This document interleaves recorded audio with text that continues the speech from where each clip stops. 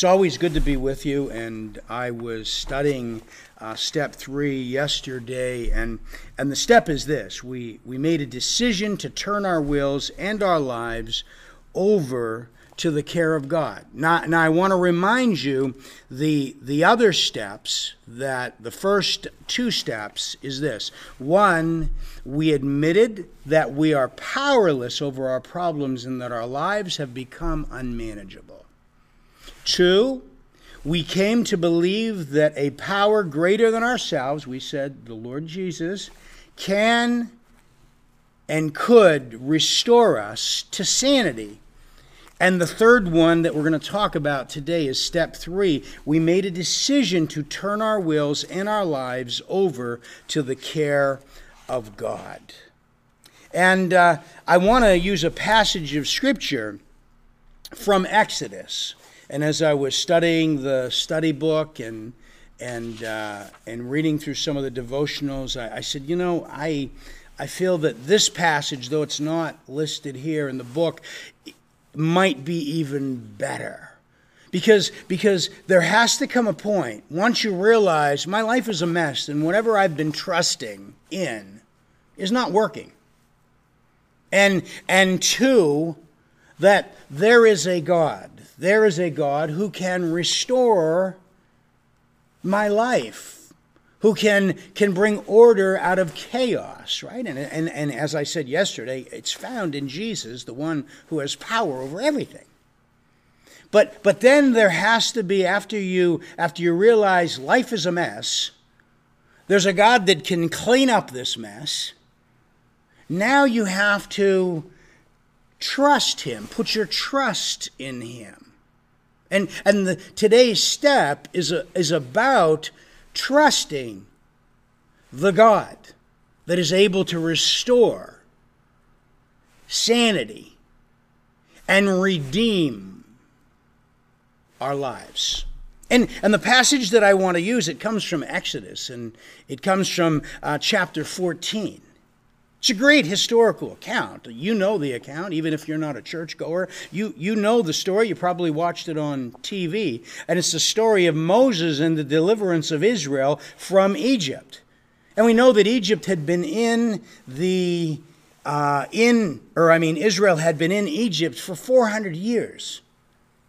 And at first, it was a collaboration that was taking place where they were welcome to stay there because Joseph, who had the wisdom from God to interpret a dream of Pharaoh at the time, 400 years before, was able to say there's going to be a famine in the land.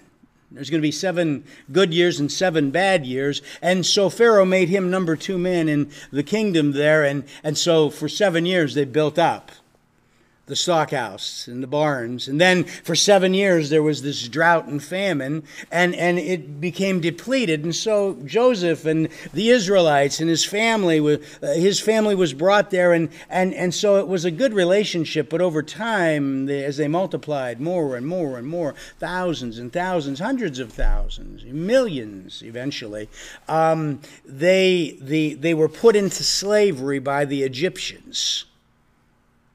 And there was a moment when Moses was out shepherding sheep because he had run away from Pharaoh's household because he was the adopted son in Pharaoh's household. And he ran away because he had killed an Egyptian that was harming an Israelite. And he ran away and he was shepherding. And he was out there for 40 years shepherding. And then all of a sudden there was a burning bush, and the Lord spoke to him in the burning bush. There was the fire of God, and said, Moses, I'm sending you back over there, and I want you to deliver those people. And so Moses then, of course, 10 plagues come, the last plague being the Passover, when there was the angel of death that passed over all of the households in Egypt. And as long as the Israelites had the blood of the lamb on their doorposts, they were protected from that plague. And it wasn't just a plague, it was the wrath of God. They were protected by the blood of the Lamb from the wrath of God. And so now Now Pharaoh says, get out, everybody. I want you out of here. And so he releases them, and they're allowed to go. And so they leave. But Pharaoh has a change of heart once they leave. And this is where we pick up the story in chapter 14 of Exodus. And it says this: as Pharaoh approached, the Israelites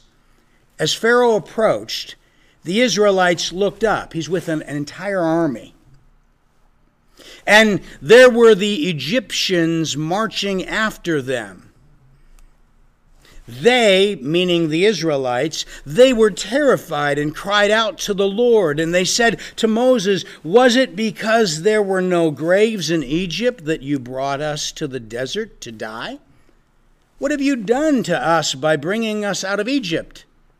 Didn't we say to you in Egypt, leave us alone, let us serve the Egyptians? It would have been better for us to serve the Egyptians than to die in the desert. So now, all of a sudden, these Israelites are having second thoughts because they have left the bondage, they have left Egypt, they have left the place where they were trapped, where they were in, if you want to call it, the addiction. They were held there captive.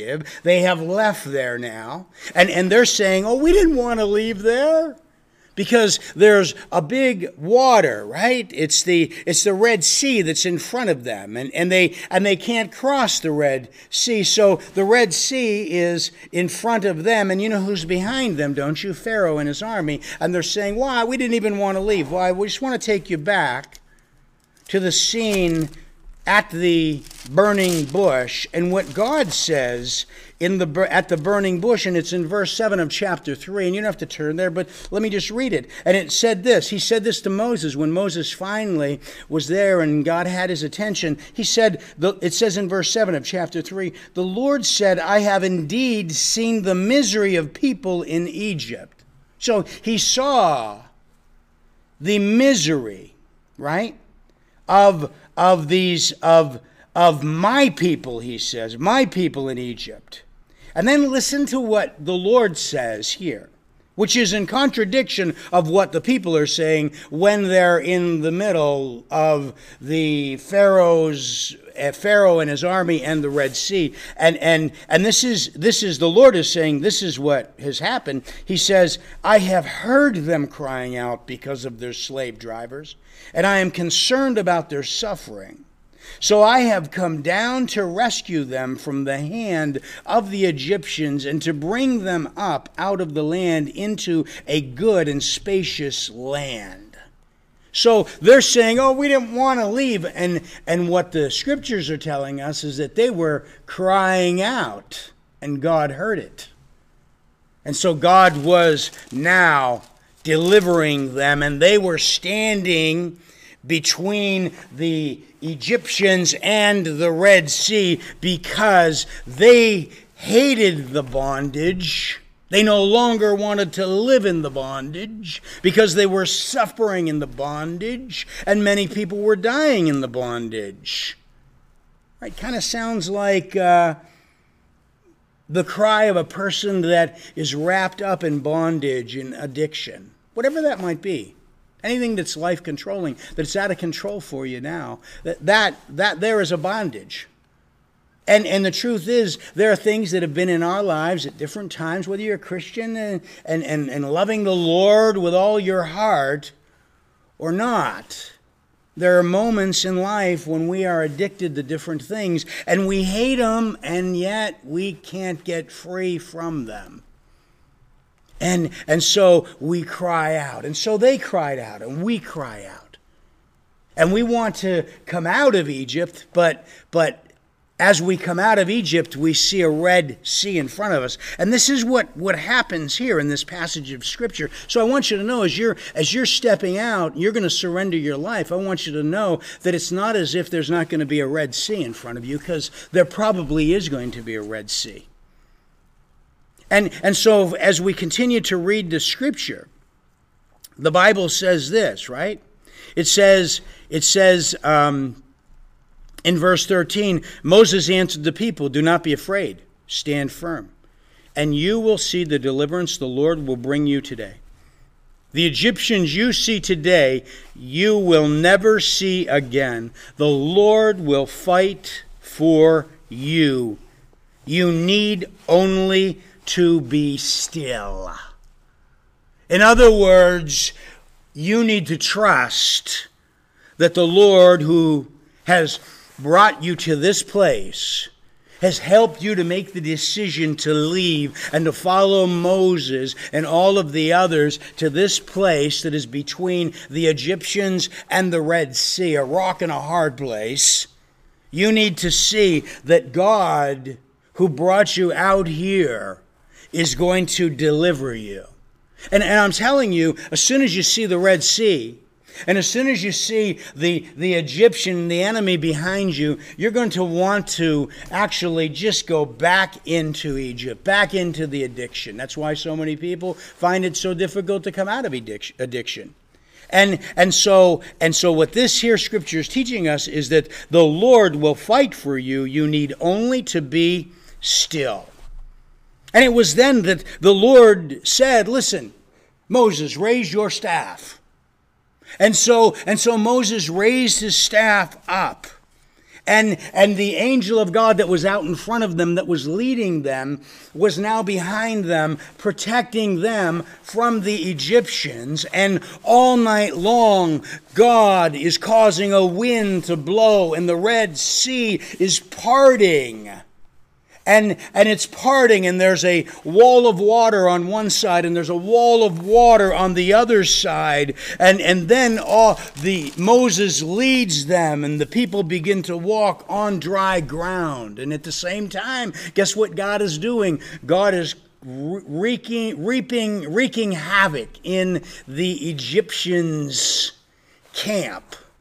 And the wheels of the chariots are falling off. And the soldiers are wearing weak, and they realize this is God, right? And it tells us in verse 23 of chapter 14 of Exodus, it says, and the Egyptians pursued them, and all of Pharaoh's horses and chariots and horsemen followed them into the sea. And during the last watch of the night, the Lord looked down from the pillar of fire and a cloud at the Egyptian army and threw it into confusion. He made the wheels of their chariots come off so that they had difficulty driving. And the Egyptians said, let's get away from the Israelites. The Lord is fighting for them against Egypt. I want you to know something.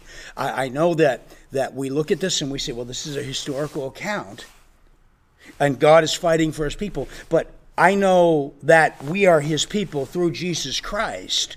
We've been grafted in if you're not Jewish. And if you are, you might have come to know the Messiah who came for the Jewish people. We are his people. We're the children of God. And so the same God that fought for his children back then is the same God that's going to fight for us today. And you need to know, as you face that Red Sea and you see the enemy pursuing you, you need to know that there's a God who is fighting for you. And you need to know that the Lord is the one who is going to win the battle, even though it looks like all is going to be lost. Your emotions are wearing on you. Thoughts that you are not going to make it, and all of the stress and issues and things that we think about. We think about broken relationships. We think about all of the chaos that we might have caused with our addictive life and the hurt that we've caused. Is it really worth it? Are we significant? Are we worth even coming out? Do people even care if we come out? You think of all the bills, and you think of the bills that have been piled up that you haven't been thinking about because you've been really concerned about your addiction. That's all that's really mattered. And what the Lord says to you, just as he said it there, he's fighting. He's fighting. And that's why we can begin to say, Lord, I want to turn my trust over to you. And then it says in verse 26, and the Lord said to Moses, stretch out your hand over the sea so that the waters may flow back over the Egyptians and their chariots and their horsemen. And Moses stretched out his hand over the sea, And at daybreak the sea went back to its place. The Egyptians were fleeing toward it, and the Lord swept them into the sea. The water flowed back and covered the chariots, horsemen, and the entire army of Pharaoh that had followed the Israelites into the sea. Not one of them survived. He's a big God. There's not an enemy that's pursuing you that God cannot defeat. There's not a temptation that comes your way that God is not bigger than and can give you the strength to go forward. In verse 29 it says, "But the Israelites went through the sea on dry ground with a wall of water on the right and on their left. That day the Lord saved Israel from the hands of the Egyptians, and Israel saw the Egyptians lying dead on the shore. And when the Israelites saw the great power the Lord displayed against the Egyptians, the people feared the Lord and put their," look what it says they put their trust in him and in Moses his servant. This is verse 31. It says they put their trust in him, being the Lord. They trusted him. And we'll maybe talk later about how long they trusted him, because they trusted him up until something else came up, and then they had to trust him again. But they trusted him. And God answered the cries of these people. And God fulfilled the mission that he set out for Moses to accomplish, and that was to deliver those people from Egypt and bring those people into this new land. Now, there's more to the story than just that. But let's stop there right now. And I want you to think about it. They had to trust him. They had to trust him. And in trusting him, it didn't mean that there was no enemy. It didn't mean that their circumstances looked good and the path looked pretty easy to follow. No. There was a wall of water in front of them at first. There was an enemy that was behind them, pursuing them. But God that day fought for them and brought them to victory. And it says they trusted him. And I need you to hear this today. If you are coming out of Egypt,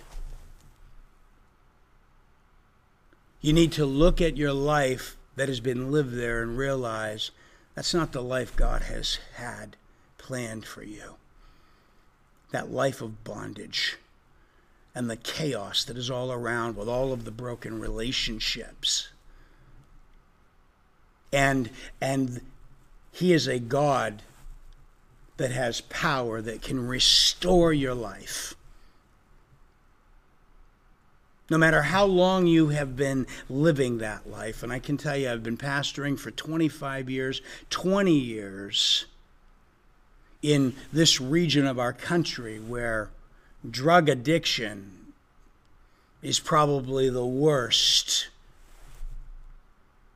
of many of the areas in our country. And I've seen many, many people.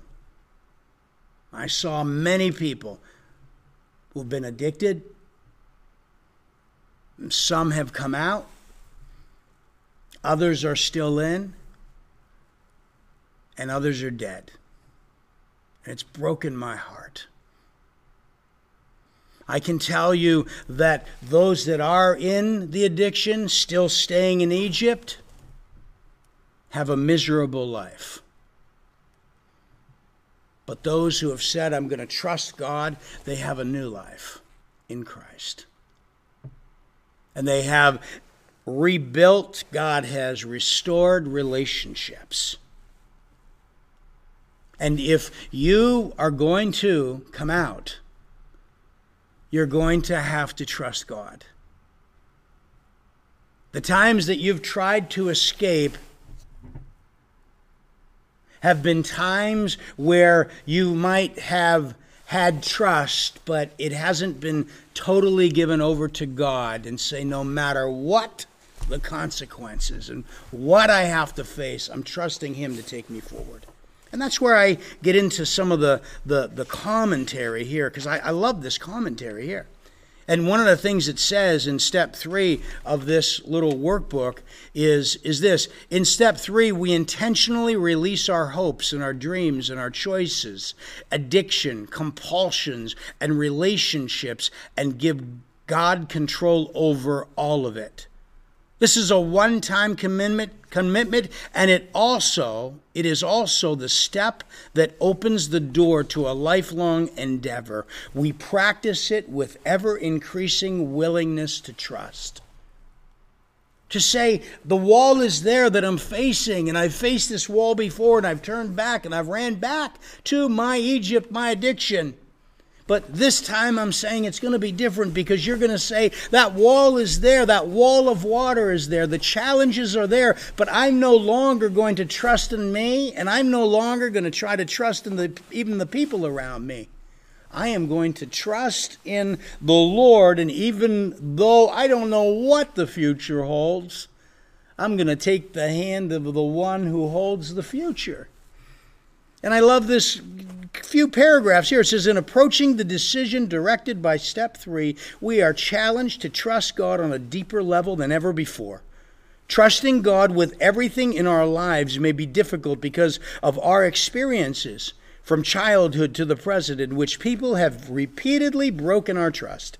Life has trained us to be skeptical and weary, to take charge of situations because we don't trust anyone. We may have learned to make life work on our own power because no one around us could be trusted to protect, to help, to nurture us. And as a result, we can make the mistake of generalizing the lack of trust to God, thinking that He expects us to take care of ourselves, at least in some parts of our lives and issues. Confronting our lack of trust in God's care is critical to working the 12 steps in our lives from step 4 through step 12. To have a successful recovery, we must learn to completely surrender ourselves and our wills. As Jesus said, the one who loses his own life for Jesus' sake will find it. Turning over our addictions and our dependencies is definitely like losing our lives.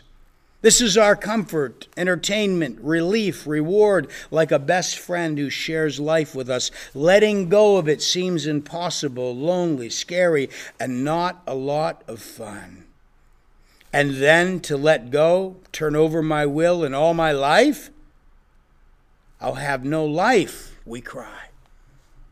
But I want you to think about it. When I've talked to different people about addiction, I've said, what kind of life have you had in addiction?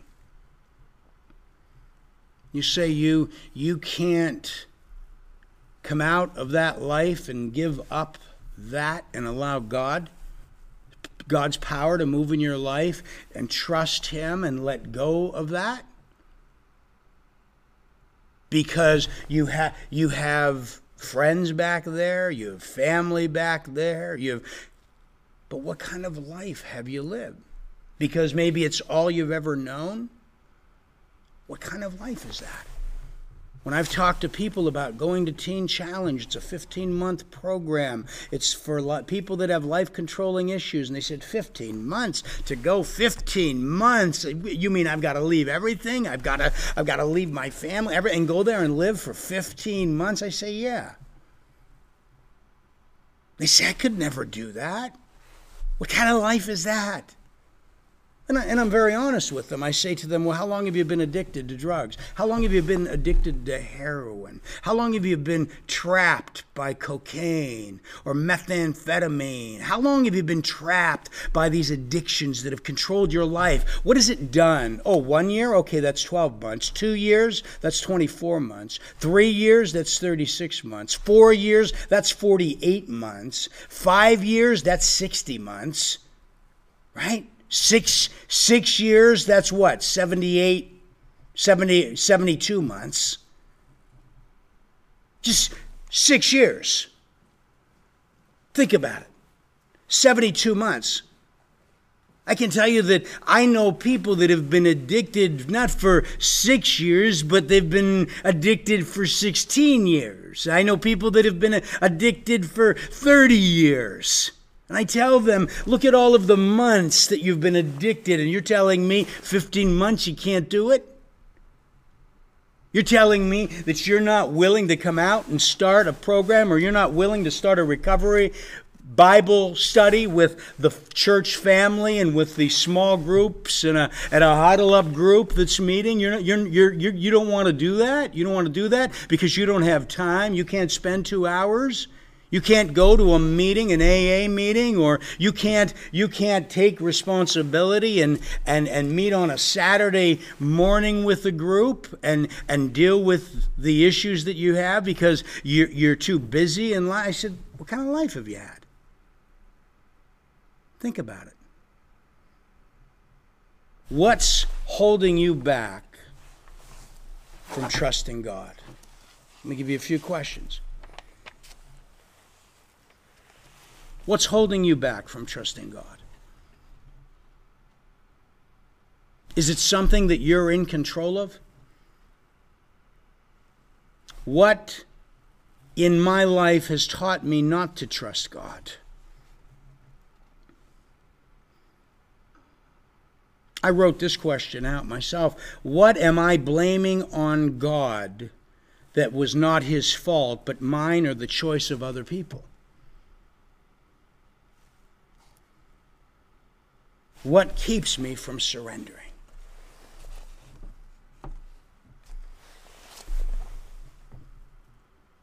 You can trust God.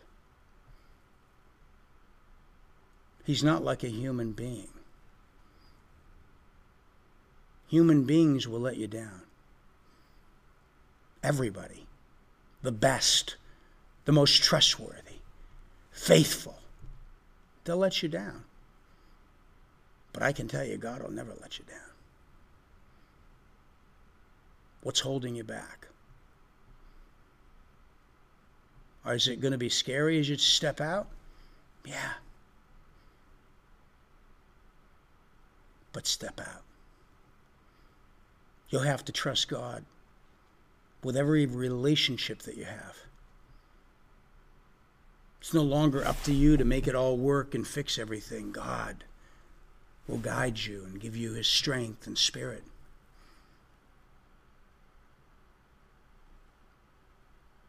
It's no longer up to you.